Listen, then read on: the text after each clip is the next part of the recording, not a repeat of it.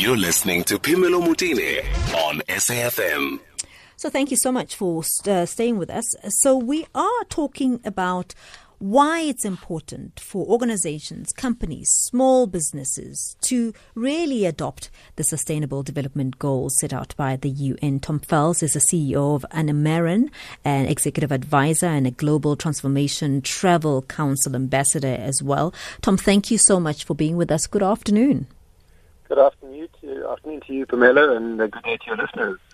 Why is it important for organizations to adopt the Sustainable Development Goals set out by the UN?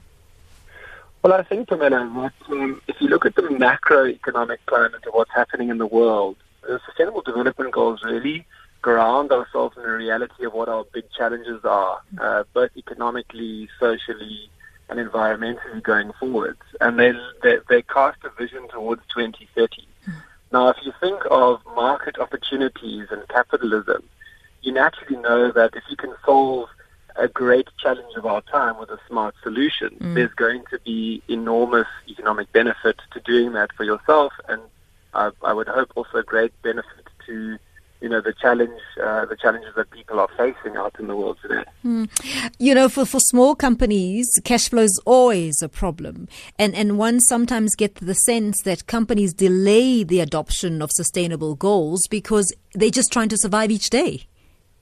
That's a very relevant comment. And actually, it's a point that I love to make, which is when one thinks about sustainability, it's almost left to the realms of either governments or NGOs or large corporates to solve. But actually, I think what I describe as a missing middle in our economy is that small and medium business owners have the power to make incremental changes to create an overall positive impact. So I agree with you. There are some serious economic realities facing business owners today, but it also falls upon us to think about, and we've seen this through COVID, how businesses have been ravaged by economic uncertainty and staff losing their jobs. How can we look forward and say, if we were going to push a reset button now, how can we be better for all going forward and not just profit seek? So yes, business continuity is super important, but when we emerge from this post-COVID era, how is business going to be serving a broader swathe of society and lifting all boats? They can start small, can't they, Tom?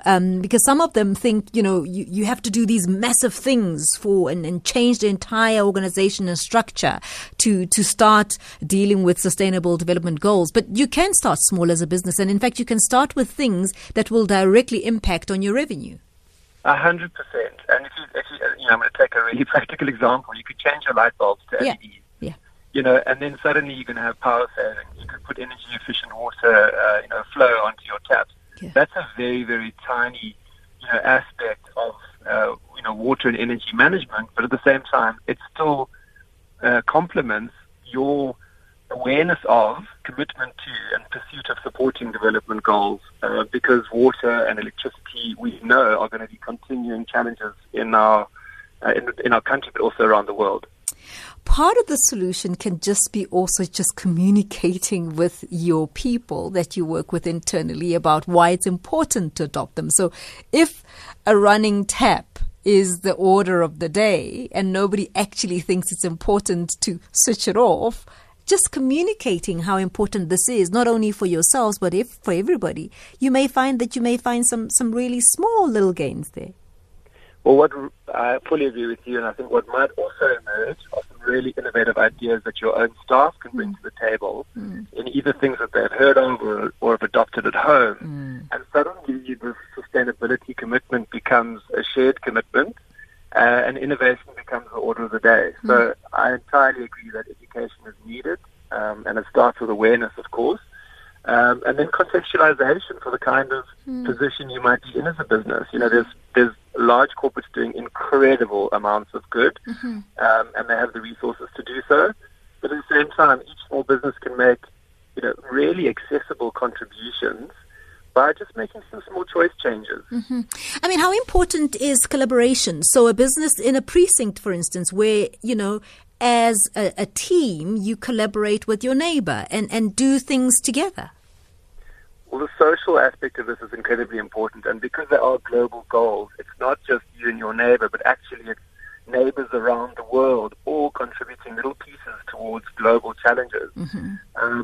But I love the thought of sort of competing for clients but collaborating for continuity. And I, in my previous role when I led a conservation tourism business, of course we're competing for guests, but actually a number of competitors in the marketplace had the sustainability and conservation teams coming together to create benchmarks, to establish best practice, and to share that knowledge. Because if we can save large areas for conservation in Africa, then we're doing an incredible thing for the environment. There's replication and value because guests are coming. We're supporting local communities through employment and so on. So it was a virtuous cycle, and there was no hesitancy on the part of those competitors, in inverted commas, to come together to share that IP. And I think that's the power of the Sustainable Development Goals, is you can actually motivate businesses who otherwise wouldn't be collaborating to create new solutions. And we see this also in fashion a lot.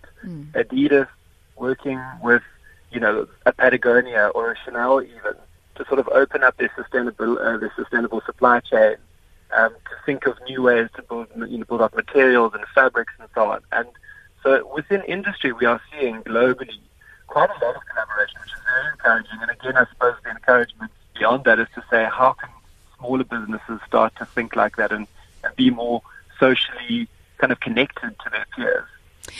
Tom, is our challenge the fact that we don't share enough of these stories where it does work? Because I imagine if, it's working in, the Western Cape, the people maybe in Mpumalanga may want to adopt something similar, even if it's on a small scale. Are we not communicating the benefits enough? Yeah, the platform for awareness is incredibly small, unfortunately. And I look at Nordic countries and so on, where they feel so advanced in this area that it's almost just commonplace that people understand and know that these alternatives are available to them and the commitments are there. So I think awareness is the first challenge, education is the second, and there's nothing more inspiring than great storytelling to make people think differently about how their own contributions can affect change. And so I think storytelling is a huge component of it, and even speaking to you today is one aspect of trying to get the word out there. How are we going to link up? Because often this conversation seems to be a very elitist conversation. That's how it's perceived, not that it is, but that's how sometimes it's perceived. How are we going to bring into the fold those who are really, really impoverished to see the benefit of being partners in this? It's not their responsibility alone. I think it's vice versa. How are we going to make sure that everybody buys into this and sees how it can benefit all of us? I think it's got to be a connected ecosystem, and I say that in the respect of thinking about private sector, civil society, government, NGOs, etc., all coming together. Because if you think of a value chain, the government provides a very wide framework within which we work. Private sector working with NGOs into communities becomes very powerful. And it's not about aid, in inverted commas. Often it is, we know that. But how can we create sustainable value by involving people, supporting and building capacity for them, educating and empowering them? I saw a wonderful example to somewhere, I think in West or North Africa, where this entire town, might even have been India, where this sort of shanty town was always dark because everything was built so closely together, and someone had a really innovative idea of filling Coke bottles with water, putting a dose of chlorine in and cutting a hole in the roof. And suddenly that acted like a free solar light. Wow. And it brought light to all of these, these people who otherwise almost had to sort of switch a light on or find a candle just to be able to read something in their own homes. And so such a simple solution that's almost free and addresses the problem we have with plastics is now also creating employment. So isn't that crazy? You think you're solving the plastic crisis, you're creating employment, and you're solving a challenge that people have in the community. And I think that kind of innovative thinking brought together with the right kind of funding and enablement is incredibly powerful. And again, there's so many people who are living in communities who have challenges that, to be honest, the formal sector doesn't understand. Thanks, Tom. Really lovely things to think about there. Tom FELS is the CEO of Animarem, beg your pardon, Animarem. He's executive advisor there on the Global Transformation Travel Council as well. It's 2:00. Let me go to Leander Maume.